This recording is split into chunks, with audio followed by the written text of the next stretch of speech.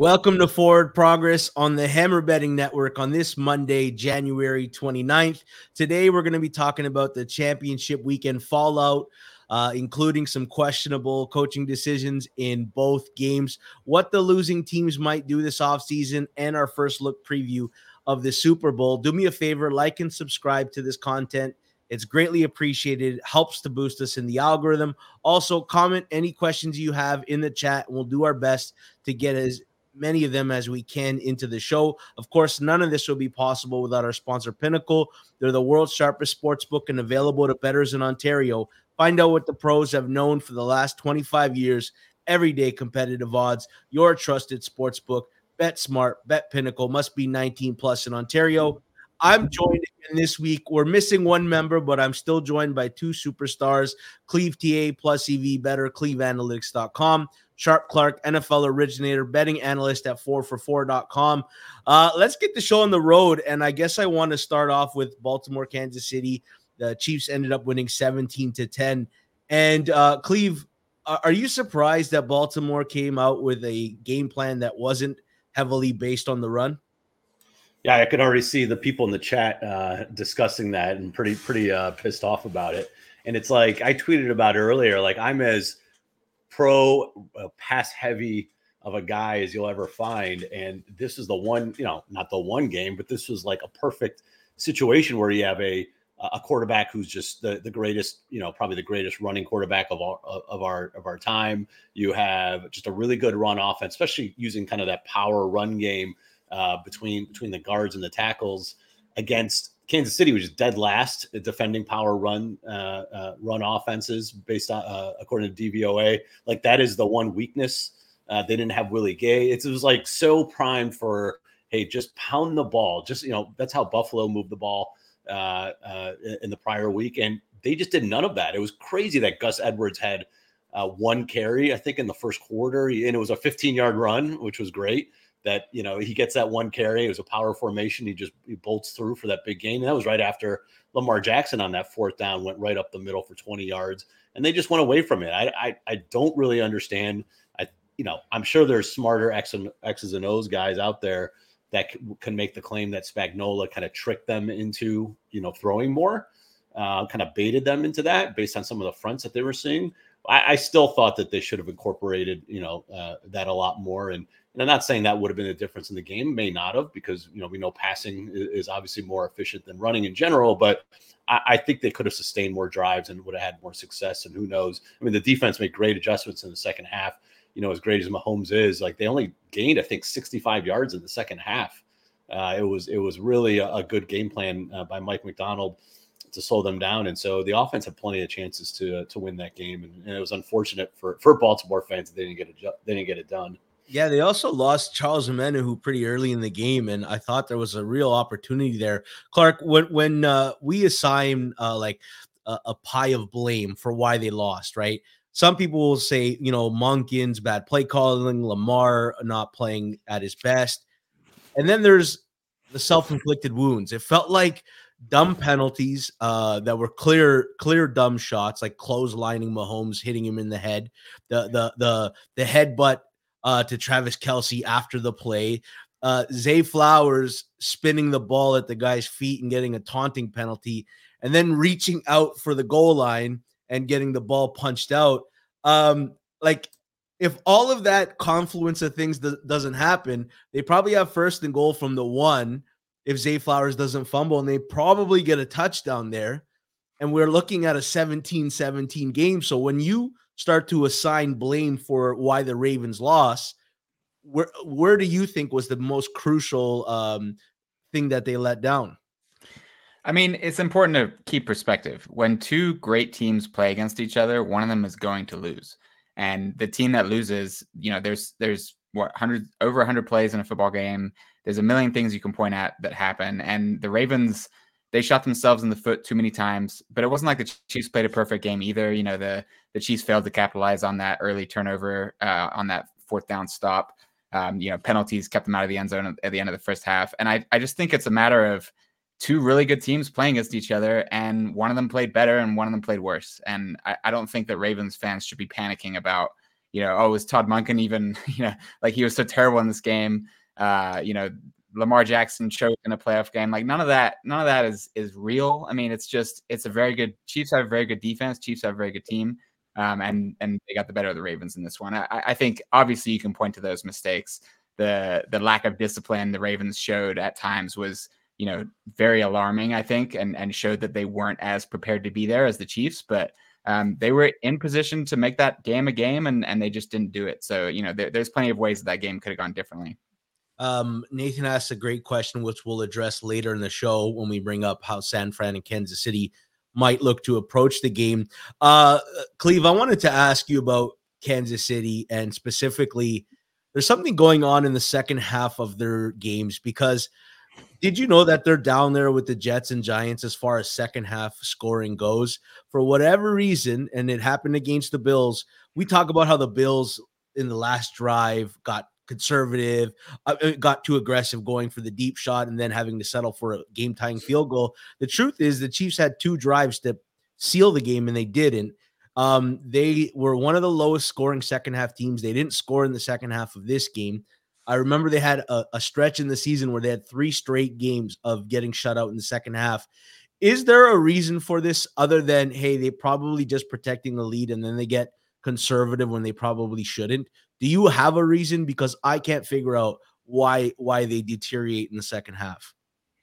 No, I wish I had a good answer. I haven't dug in enough to know why. So I can't give you a really good answer. I don't have enough of a background exactly what's going on with each of these games. But yeah, I mean, it's been kind of a open secret to take their second half unders because they just keep cashing in the first halves they come out. Who knows? It could be just, Andy Reid has a really good game script. Mahomes comes out firing, and then second half, teams adjust, and, maybe they're just Matt Nagy, et cetera, just not adjusting well enough. I'm not really sure, to be quite honest with you. So it's really hard for me to pinpoint exactly why. But they've had games when they've needed to turn it on, and I think against the Raiders, for example, when they were in Las Vegas down 14-0 early and blew them out in the second half. So there have been some instances where even against the Bills last week, they were able to maintain that lead, and obviously they would have scored more if it wasn't for that Hardman fumble inside the 1. So I don't know. I mean, they scored against Miami, right? Like I thought they did okay in that game. So maybe. And against the Bengals, they came back. So this might have been more of a first half of the year thing than the last month or so. I mean, I know yesterday was a little different story, but that I think that's more Mike McDonald and that Ravens defense kind of figuring things out more than it was on Kansas City. So I would just say it was maybe they just had to adjust in general. I think their offense in general was struggling until the last month. So I think it goes hand in hand. Clark, there's a thing in football where we like to overcomplicate things and look in depth at matchups, and this team is better and has advantages here. And you posted a graph, and I thought it was funny of, the guy who's super square and doesn't understand football is telling you, wow, Mahomes getting points as a dog is the way to go. And then the super brilliant guy that simplifies football to, hey, Mahomes is the better quarterback, getting points is the way to go. And then there's the guy in the middle who's saying you need to consider all the things in between. It's funny that football, we talk about, matchups and how good a roster is. And sometimes it just comes down to the better quarterback wins in the NFL. There's not much more to it. Clark, are you there? Yeah, sorry. Can you hear me now? Yes. Yeah, so we can hear you. You were talking about oversimplifying or overcomplicating the game. Yeah. And I unfortunately missed half of what you were saying. I was just bringing up the point is we dive into the matchups. I remember it with the Super Bowl, Kansas City and San Francisco 4 years ago, where San Fran had all the edges and all the right positional stuff. And then the better quarterback just won them the game. And sometimes football is as simple as this guy is the better quarterback or the best quarterback we've ever seen. And it makes you take a step back. Like, what are we really doing here? Yeah. I mean, I thought Lamar Jackson made some crucial mistakes in this game and Mahomes didn't. I'm thinking about there was a 3rd and 3 late in the game where he was scrambling around and he had the opportunity to throw it away and he ran out of bounds for a sack instead, or 3rd and 1, sorry. 3rd and 1, he turned into a 4th and 3, yeah. Led to a 4th and 3. He converted the 4th and 3, great, but that was a terrible play at the time. Turning a 3rd and 1, 3rd and 1 to a 4th and 3 is a terrible decision. The throw into triple coverage, terrible decision, ended a drive that was very promising. There was a throw to the flat to the running back where he just straight missed him on a key 3rd down as well. It led to a punt. And I thought Lamar just didn't bring it in those moments, and Patrick Mahomes did. And, I get that the second half stats for the Chiefs weren't great, but the Ravens defense was playing lights out, and they adjusted to those screen passes and were shutting down everything. They were getting to Mahomes. He had to get the ball out. Nobody was open downfield, so he had to throw it to the flats, and the Ravens were tackling real fast. And I think the Chiefs taking care of the ball in the second half was absolutely crucial to them beating the Ravens in this game. If you look at the games where the Ravens really dominated in the regular season, thinking about the 49ers and the Dolphins games, both of those games were blown open by short fields that the Ravens had based on turnovers from the other team's offense, right? They were kind of trading punches with the Dolphins, and then Tua threw a pick. Yeah. And then that set up a 38-yard field for a touchdown that kind of like blew the game open. They also had a a kickoff return to the 18 for an 18-yard touchdown drive. And then late in the game, they had a 32-yard and 8-yard touchdown drives. And then against San Francisco, they were losing, and then they got a 53-yard touchdown drive, and then they got a interception that led to a field goal without gaining any yards, and then a 44-yard touchdown drive and a 9-yard touchdown drive. And so what the Chiefs were doing by taking care of the ball and avoiding mistakes was forcing Baltimore to march down the field. That was taking time off the clock, and it put the Baltimore Ravens offense in more of a panic mode, and I think led to some of the poor decision-making that Lamar Jackson and the play callers had. So I think the Chiefs offense did its job, even though it didn't, put up the stats in the second half. And I think credit goes to Mahomes, and I think Lamar fell short, frankly. All right, let's talk about Baltimore's next steps, Cleve. I was going to ask, where does Baltimore go from here, especially because Mike McDonald is going to be highly wanted, and some people are connecting the dots with him landing in Seattle. Beat Gamer says the Ravens can't let Mike McDonald go. If it's between him leaving and keeping Harbaugh, you fire Harbaugh, which is at the very least, it's a very tantalizing take.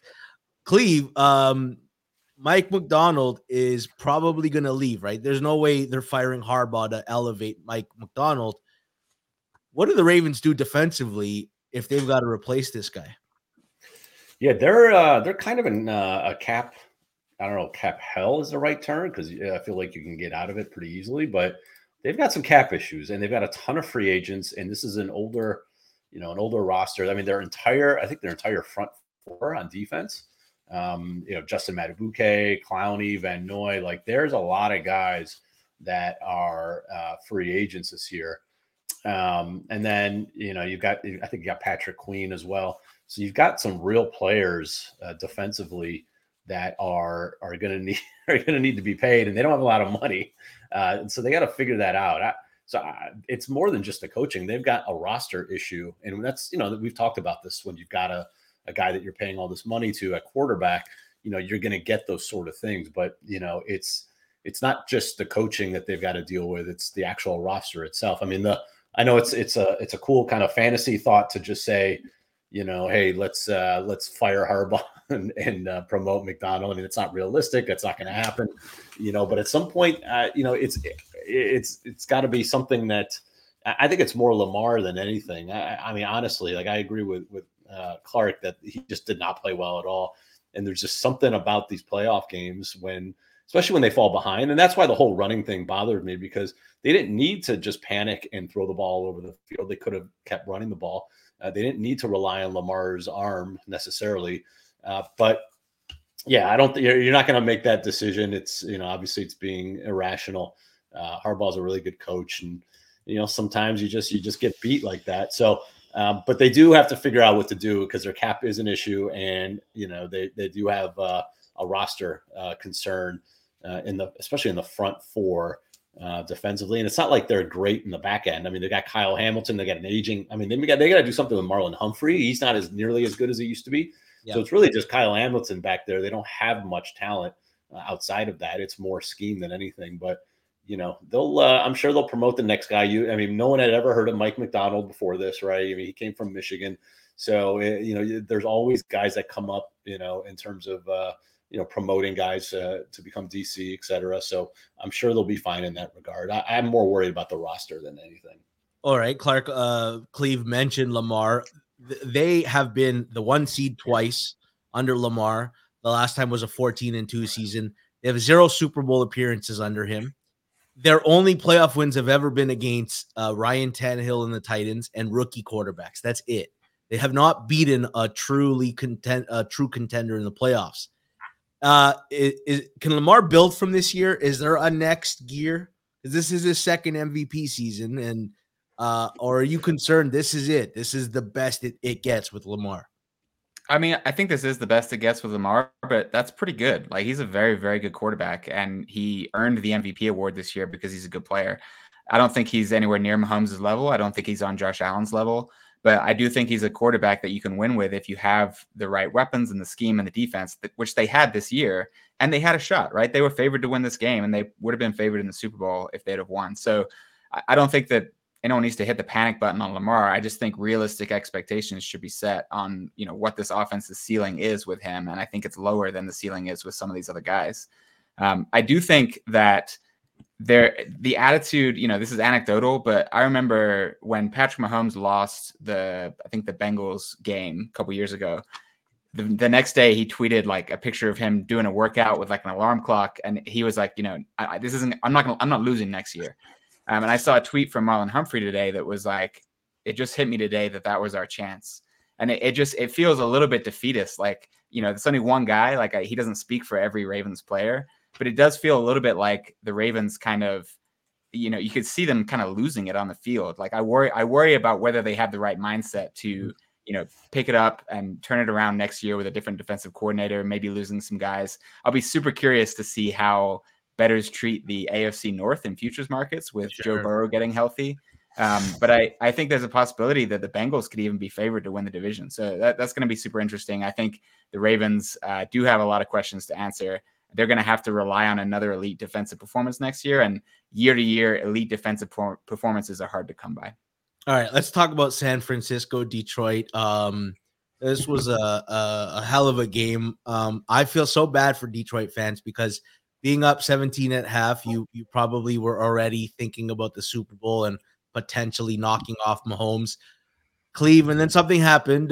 There was this insane run in the third quarter. After San Fran kicks the field goal, you've got the Detroit deciding to go for it on fourth down, not getting it. San Fran throwing a pass that lands off the face mask of the defender into Ayuk's hands. They turn it into a touchdown, then a fumble, then a touchdown, and the game was tied in the blink of an eye. I actually want to talk about the Dan Campbell stuff specifically. A lot was made about his super aggression. What do you make about the two big decisions? Before the half to kick the field goal instead of going for the touchdown, and then that the third quarter drive where they could have kicked to try to go up 17, but instead went for it, and Josh Reynolds dropped the ball. Yeah, man, I think the one before the half, I think that turned out to be, I probably would have gone for it, but I didn't mind it at the time because the one benefit to why you go for it when you're at fourth and goal from less than the 5 is if you don't get it, you pin the other team back, right? That's part of the benefit for doing that. So you didn't have that at the end of the half. So you kind of lose that edge. At the same time, you drove all the way down. You had a really good half. San Francisco was going to get the ball first in the second half. So to go up, from a 2-score to a 3-score game, I do think that there was value in that.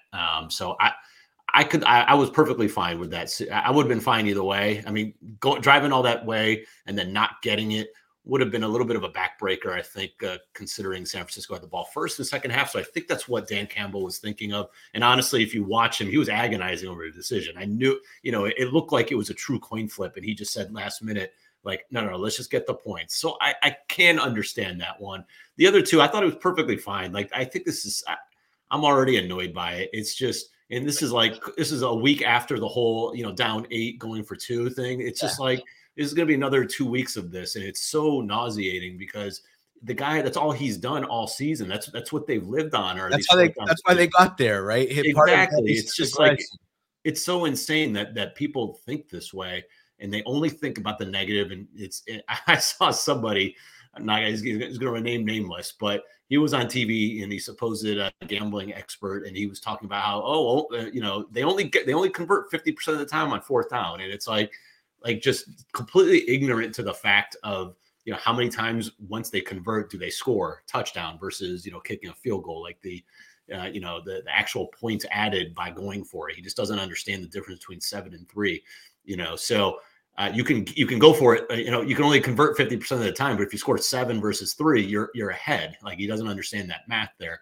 So that's the thing that's really nauseating. But I mean, look, you have a field goal kicker who's long during the regular season was 41 yards. Michael Bagley was picked up halfway through the year. There's no automatic field goals when you're 45 yards outdoors. In San Francisco. And it didn't, that's the thing. These people that want to quote unquote take the points, just assume that you just get 3 points by deciding to kick a field goal, that you don't actually have to kick it. That would obviously change the math there when, it goes from a 75% chance to 100%. So, I had no problems at all. I mean, that is what it is. And, it was a drop by Reynolds. It was a tough play, but, he dropped the ball and they didn't get it. And, imagine if they would have tried to kick the field goal and they missed it. The momentum would have been all on San Francisco's side, according to all these people. He got conservative when it mattered, right? That's the other story.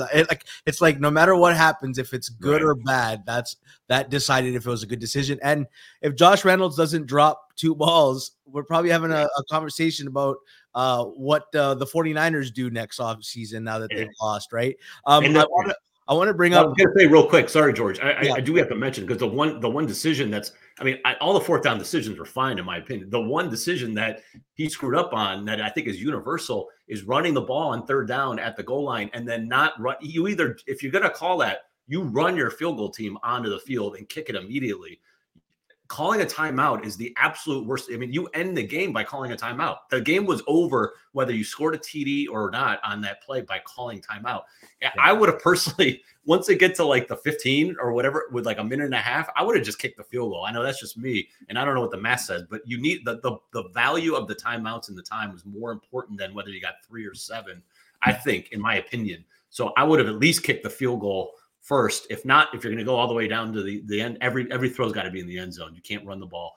Or if you're going to run it, you got to run people on the field. Calling timeout there was the worst. So that was the worst decision amongst them all, and that cost them.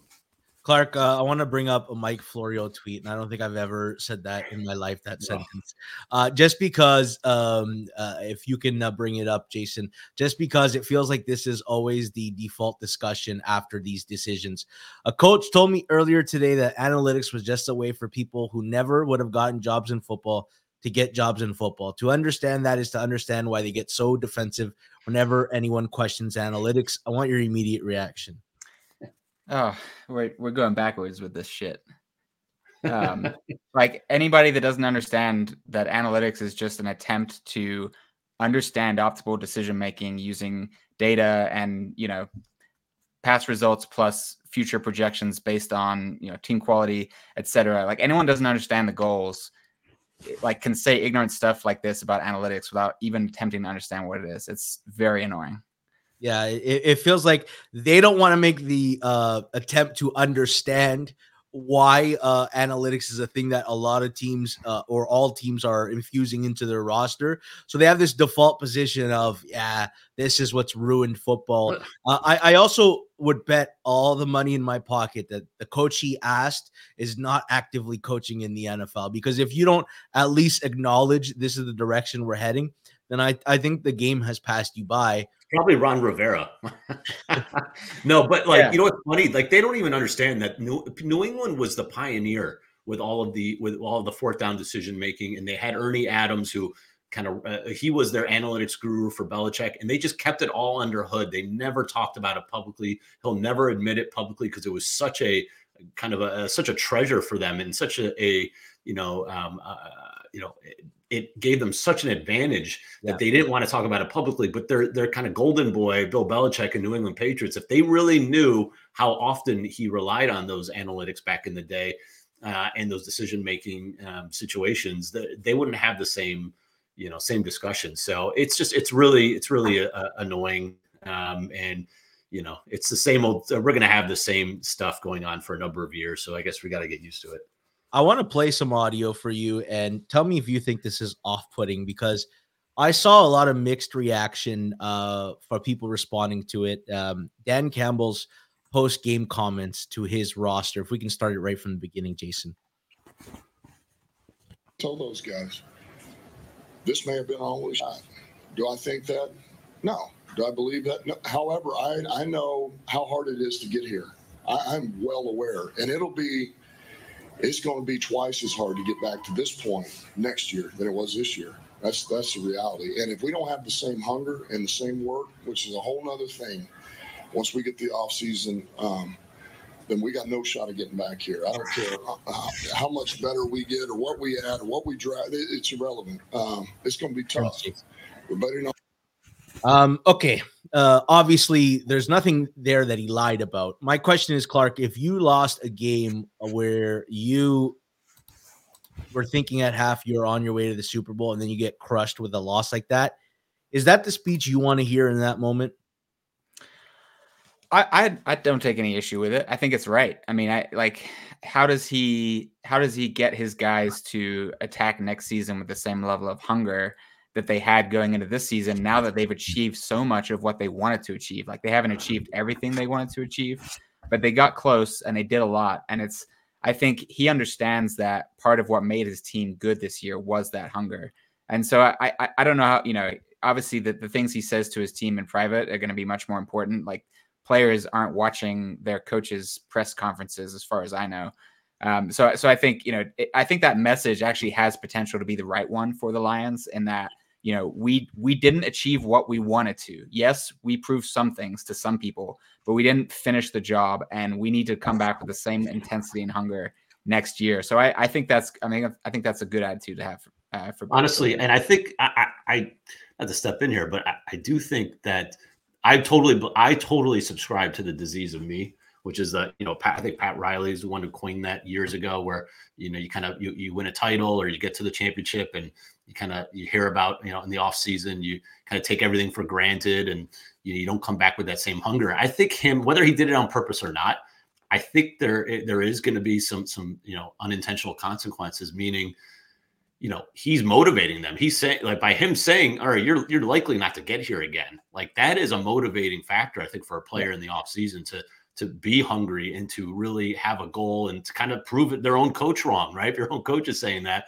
that's a way to rally everybody, instead of saying, all right, we had a great year, we'll be back next year. Like, that's where the disease of me comes, because at that point, everyone just assumes that you're going to make it back. So I have no problems at all with him saying it. I think it's absolutely true. We saw it with the Eagles this year. Like, there is nothing guaranteed. And I would lay a lot of money that the Lions are not going to get back here next year, not because they're not good or they don't have talent, because it's just so hard and you need every break to go your way. So I have no problems with him using any sort of edge in order to help them from a motivation standpoint. You also need health. Like, it's not lost on me. The Final Four teams are relatively healthy. And football's often like a sport of attrition, right? Who didn't get the most decimated by injuries? Otherwise, maybe we're talking about San Fran playing against his protege, Kyle Shanahan. But I do these, I do my off-season previews, and I dig into all these, luck factors, all this stuff, and some of it, you never know, but you'd be shocked at how many times it's like, my God, this team didn't have. Look at their offensive line. Their offensive line is fantastic. I think it drives between them and Ben Johnson. That drives the entire offense. Is that line? It opens up so many things. You just dominate the defensive lines in the trenches, and it allows for pass protection. Allows all their play designs to open up. All those sorts of things.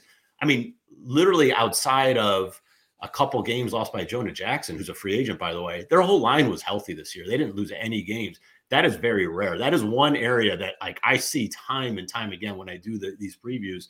The offensive line, if you have a healthy line, like Atlanta last year had, nobody missed a single start in the regular season. And we saw they started to get some more injuries during the season this year. And just in general, they were not as good. Like, it's really hard to maintain that. Once you lose that line, right, what happens then? Then Jared Goff is not nearly as effective. You don't have nearly as effective run game, and you're going to lose Ben Johnson. Like, there's a lot of things that went their way that is not going to go their way this year. And, it's really hard for that to maintain. So, it's really hard to assume that they're going to get back there. All right, let's talk about Ben Johnson, because I guess that's the biggest offseason question. Actually, there's two for the Detroit Lions. Clark, the Eagles failed to replace their brilliant offensive play caller and suffered for it. Where does Detroit begin to look? Because the options are starting to slim. That's the problem of going deep. Guys start taking jobs. I guess Arthur Smith is still out there, but are the Lions going to take a big step back just because they're losing a brilliant play caller here? I think if they go in another direction with things, yes, there's reason to anticipate a step back. I think I would look for someone in the building who's been paying attention, right? I mean, they have been working on offense for a couple years now, really, really effectively. And if Ben Johnson hasn't been going out of his way to train up his replacement, which I think the really, really good coaches do, then there has to be someone in that building who has understood how this is operating, one of the position coaches or something, that someone has to step in and fill that role. If they go in a completely different direction, like Arthur Smith, I'm more skeptical. But if it's someone that is sort of in the system, has been working with Ben Johnson's playbook, has been working with Goff in this offensive line for years, then I think I'm more optimistic that it's going to be a smoother transition. You know what point really showcases that is we always get the graphic of all the talent Washington once had in the building, Sean McVay and LaFleur and Kyle Shanahan, and somehow they ended up with none of them. I was surprised to learn that Ben Johnson was on the Miami Dolphins staff for 6 years. And it's just like, don't let the genius out of the building. You better do a damn good job of figuring out who the next man up is. And Kyle Shanahan's done a lot of that. He's done a really good job of, okay, who's next man up? And Detroit better hope that they have a secret genius in waiting. I want to just quickly touch on two coaching decisions this offseason. And I want to start with you, Cleve. I thought the Eagles blew it last year with Sean Desai and Brian Johnson. They luckily said, hey, it's time to move on from both of them. Then they go out and they get Vic Fangio at defensive coordinator and Kellen Moore at offensive coordinator. Is this two home run hires? Did they nail it 1 year later? Home run, I don't know, but I think they did fine. I mean, the Fangio thing, I mean, you saw it day in and day out. Like, they played well against bad teams, but they never stepped it up against any of the high-powered teams. I don't know. Has he lost his fastball a little bit? Have teams kind of figured out, that too high shell? I don't know. Like that maybe he's just not as proficient as he used to be. I'm not sure. Like I said, I'm not well adept from the X's and O's standpoint to know fully, but it's fine. It's better than what they had, and it's a veteran. And he was consulting for them 2 years ago, so at least he has some familiarity with the roster, and they know him.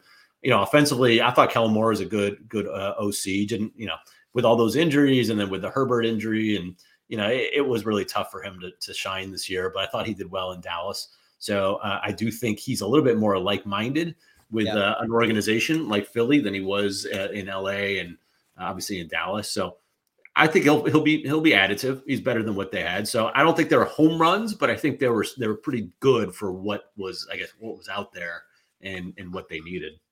Clark, are you surprised the Atlanta Falcons chose Raheem Morris? The word out of the building is every single executive didn't want Bill because Bill comes in and wants the power, and Blank decided to side with his executives over Bill.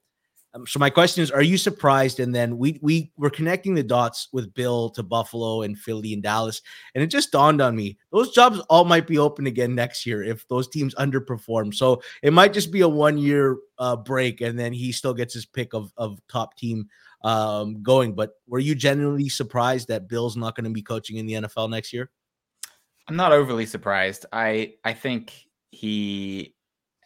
I just don't think that he's got it anymore. Like I don't know if that's controversial to say, but No. his way of doing things philosophically doesn't really vibe with young people today. Like it's just the whole Patriot way thing. Like I get it, like it worked, But the whole shut up and do your job thing, like, isn't what young people respond to. And so these young athletes coming in, I don't think that they really responded to Bill Belichick's coaching the last few years in the same way that they did, 15 years ago. And then you look at the success that Tom Brady had even after he left New England, and the lack of success that Belichick had with the teams that were left after Brady left. And I don't think there's really much of anything to go off of to think that he's going to turn a franchise around at this point in his career. He's not a great offensive mind. He's a great defensive mind, but even that, like, offenses have changed in the NFL, and he hasn't been as dominant on defense as he once was. So I'm not surprised at all that teams want to go with someone young and up and coming, because even if you get Belichick and he does a good job, how many years is that going to last? You're not hiring the next Andy Reid. You're not hiring the next Sean McVay, Kyle Shanahan. You want someone who has potential to carry your team for a long time and build up other coaches under him. And I just don't think that Belichick has any track record of doing that.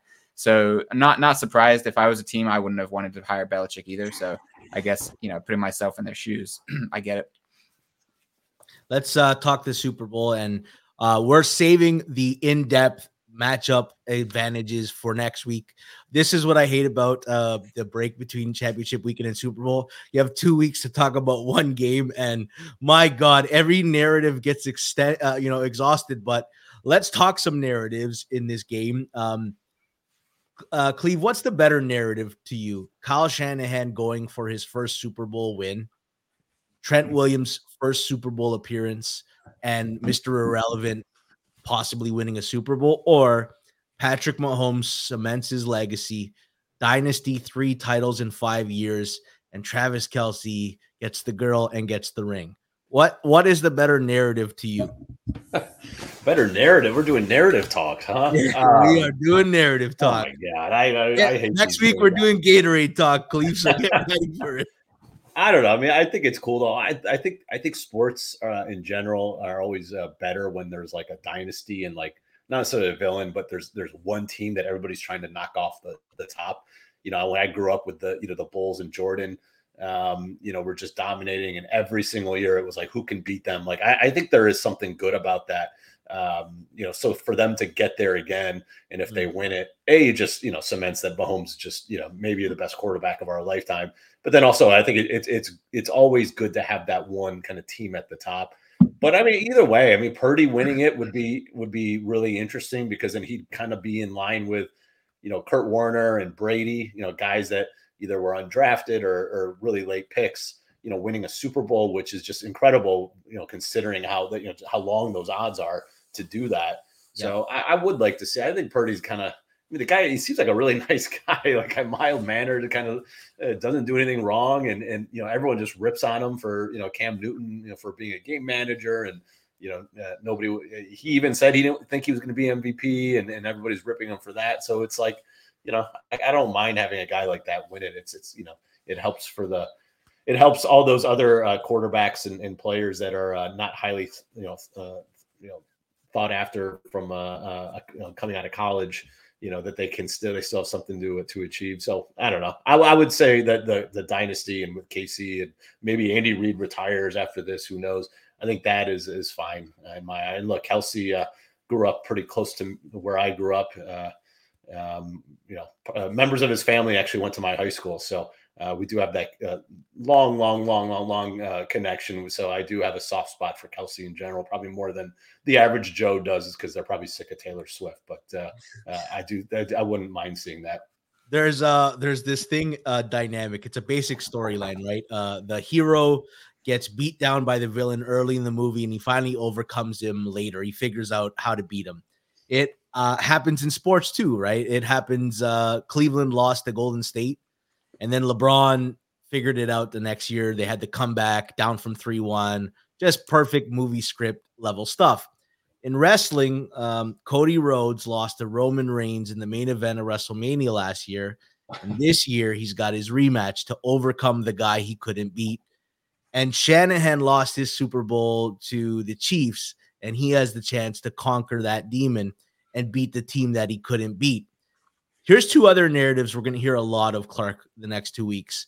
Andy Reid with an extra week of rest to prepare, and Kyle Shanahan choke job, 2 Super Bowls, with a lead, and he never closed either one of them. One as the offensive coordinator in Atlanta, the other as the head coach of San Francisco. Do you buy into any of that? Not really in terms of, making my number and looking to see which side I want to bet. But I do think some narratives have some truth to it. Like Andy Reid having more time to prepare, like it does matter. Like he's shown again and again that he's really good at coming up with game plans when given time to prepare and knowing his opponent. So that's real. Kyle Shanahan has shown a tendency to be conservative in bad spots, struggles with decision-making in games and big games. That's a thing. So there's a chance that those two things could impact the outcome of the Super Bowl. But again, I'm not really making numbers based off of it. I just think it's just good to know the range of outcomes, and the range of outcomes does include those things mattering. All right, I've got a few more questions, but I want to hear in the chat any bets that you've already made or are looking at in the Super Bowl. Fire away. I want to see where the chat and the nails have already started to put their money. Cleve, let's talk about Todd Monken's lack of a game plan. He chose not to run it at the Chiefs. Kyle Shanahan, he's probably sitting there and saying to himself, I am going to give a heavy dose of the run game on this team. Is he not? I don't know. I do think he's going to, want to get the ball in Christian McCaffrey's hands and Deebo Samuel's hands as much as possible. So I can definitely see that. I also can see Steve Spagnuolo and that defense like forcing San Francisco, loading the box and just trusting that they're, McDuffie and Snead and those guys are going to be able to lock down Ayuk and Deebo, et cetera. So kind of forcing the hand, kind of like they did with Monken in Baltimore, and forcing Purdy to beat them. So it'll be a fun chess match. That's why I think, as Clark was talking about, that whole narrative, it's real, because you give Andy Reid, you give Spagnuolo multiple weeks to prepare. I think they're going to come up with some interesting game plans. So, I don't know, kind of how they're going to approach that. If they're just going to try to pound the ball. I mean, I think the difference is, with a Baltimore, that is there. I mean, they're a power run team. You've got the most mobile quarterback of all time. And here in San Francisco, Purdy could move, but he's not a RPO guy. So it's a lot easier to kind of, stack the box and come right at him. So I do think they'll obviously want to get the ball to McCaffrey as much as they can, whether it be swing passes. That's the one thing. So Kansas City is really poor defending running backs out of the backfield. So I do think him out of the backfield is going to be more of a weapon than just purely giving him the ball every time. But it's obviously they do lean on McCaffrey running the ball and Deebo running the ball. So it wouldn't shock me if they did that as well. But Kansas City might force that out of their hands. So I love these chess matches. I was looking forward to the chess match yesterday with Spagnuolo and McDonald, and both kind of came through. One was a little bit better prepared on offense than the other, but I think there's going to be something similar here.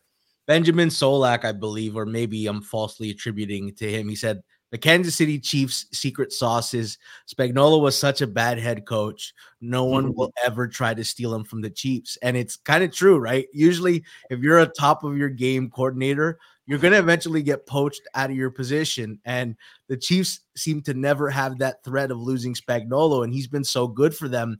Clark, we're learning that Joe Thuney looks like he's got a torn pec and will not play in the game. I guess the two big injuries in this game are Willie Gay and Charles Omenihu for the Chiefs. Now, Charles Omenihu says he's going to play next week, but it looked like the injury was pretty bad, and Willie Gay's been dealing with this neck injury for a while. Who's the more important of the two in this game specifically? In this game, I still think it's probably Willie Gay. I mean, I really like Charles Omenihu as a player. They started the season with him suspended and looked pretty good without him. And then against Baltimore, it really didn't feel like their defense took much of a step back without him, even though he made a great play early on in the game. Whereas Willie Gay, I think, is part of the middle of the field that is going to be so important to stopping what the 49ers want to do. They have to have strength across the linebacker core. And I also thought that the guys that stepped in for him, I know Chanel was spying Lamar for the most part instead of Willie Gay, and he did a very good job. You could see the discipline in not over pursuing Lamar and keeping him in front of him. That's not really how you play San Francisco. So I think they're going to need more strength at the linebacker position, whereas You know, a Menahue on the edge. They have guys that can get to Purdy and Chris Jones and Karlaftis, et cetera. So and that offensive line for San Francisco, besides Trent Williams, isn't very good. So you could absolutely get to him. Yeah. You know, Chanel, I said, you know, I think he's a good replacement level player. I think Drew Tranquil. And then Chanel had a play where he let Lamar get through his grasp and make a play. And I'm just like, all right, I guess I got to eat my words that it wasn't going to be that big of an injury. Let's talk the line really quickly. It's funny. We get so caught up on what our power ratings are and what the line should be. And then, you know, come Super Bowl, it's like, all right, let's just simplify it. Who the hell's betting against Mahomes for a third straight time, even though the market steamed against him? The line opened up as high as 3 at, you know, Chris and FanDuel. Our sponsor Pinnacle and a sharp book in Vegas open at 2.5. Everywhere's been bet down to 1. Cleve, were you surprised by the open or the early line movement towards Kansas City? No and no. I think in our Hammer chat, I said before the game was over, I said San Francisco -3 in the Super Bowl, right? When Kansas City won. And I think everybody said, you know, yeah, you can actually get the look at. And I said, it's going to be funny to type out Brock Purdy is favored by 3 over Patrick Mahomes. And I just assumed that everybody would jump on, unless San Francisco had won. This is before the Niners won. You know, yes. Unless San Francisco completely destroyed Detroit, I would assume that everybody was going to kind of push the number down a bit. And that's what we saw. I mean, I thought it would hold at like 1.5, and now it's down to 1, and you know, trending towards pick. Maybe I do think pick is the floor. You know, I'd heard some people talk about maybe Kansas City will be favored. I don't think it will get to that. That's just my opinion. I mean, the market ratings. If you just look at market ratings, this number should be more like 3.5. I think. Yeah, you know, the problem is though, Cleve, you have to upgrade Kansas City when you go on the road and beat Buffalo and go on the road and beat Baltimore, don't you? But I'm looking at market ratings now that as of last week was like 4.5 on a neutral. So even if you upgraded that and you got it to 3, just to be fair, which was the opening number, you know, to get it down to, you know, 1 here, that's pretty substantial. I think we're going to see more. I think it's closer to the San Francisco will get more sharper action when it's kind of all said and done, and maybe it gets back up to 2 or whatnot. You know, I personally have not taken either side. I will say, you know, one thing I did last year, I did like Kansas City when they were like a 1.5 point underdog against Philly, I think at the time. And I just took Mahomes MVP, and that was like plus 135, 140 at the time. Yep. And I know that's not exactly 100% correlated. And maybe this year it's even less, but it's pretty darn close to like 90, 95% correlated. Like you have to really blow me away to have the Chiefs win the game. And then have him not win MVP. You have to have Pacheco, you know, rush for 150 yards. You'd have to have, you know, even if Kelsey has a big game, like you almost always give it to the quarterback, you know, with the stature of Mahomes. It's pretty rare. You know, I think Brady once didn't get it when maybe Edelman had a huge game. But, you know, I could see if you do like the Chiefs personally, and you are at a legal book right now that has these props, like maybe just splitting your action, you know, Kansas City for half, and then, you know, Mahomes MVP for half. I don't think that's a bad way to get, you know, squeeze out a little bit more value in your play, but that's something I would look at if I'm a Chiefs backer. Clark, the Chiefs were dogs against Philly in the Super Bowl, dogs against Buffalo, dogs against Baltimore. Are we going to learn come Super Bowl? Are they going to be are they going to, at the close, if you had to call it, are they going to go off as dogs, or are you thinking pick, or are you thinking favorite? I think favorite or pick. I think Chiefs are going to get money here, both public and sharp. I mean, I think there'll be some resistance on 49ers just because, you know, how it works. But with the Super Bowl, from what I understand, I've never been on the other side of the counter, but from what I understand, because of the volume of money coming in from rec bettors on the Super Bowl, like it can actually influence the line in a way that it maybe doesn't for a regular season game, which is pretty much just decided by sharp action. Yeah. So I think there's that element. There's the element of what you just said, right? I mean, the public was all over Kansas City against Baltimore. They're flush off that win. They got more money to spend and put down on Kansas City and Mahomes in the Super Bowl. You know, I feel like there's going to be a ton of action on Kansas City. I just question how far it's going to go. I'm with Cleve. I think Caesars had, I don't know if they still do now, but earlier today they had plus 140 on Mahomes to win Super Bowl MVP. I think that's a good pseudo Kansas City bet right there.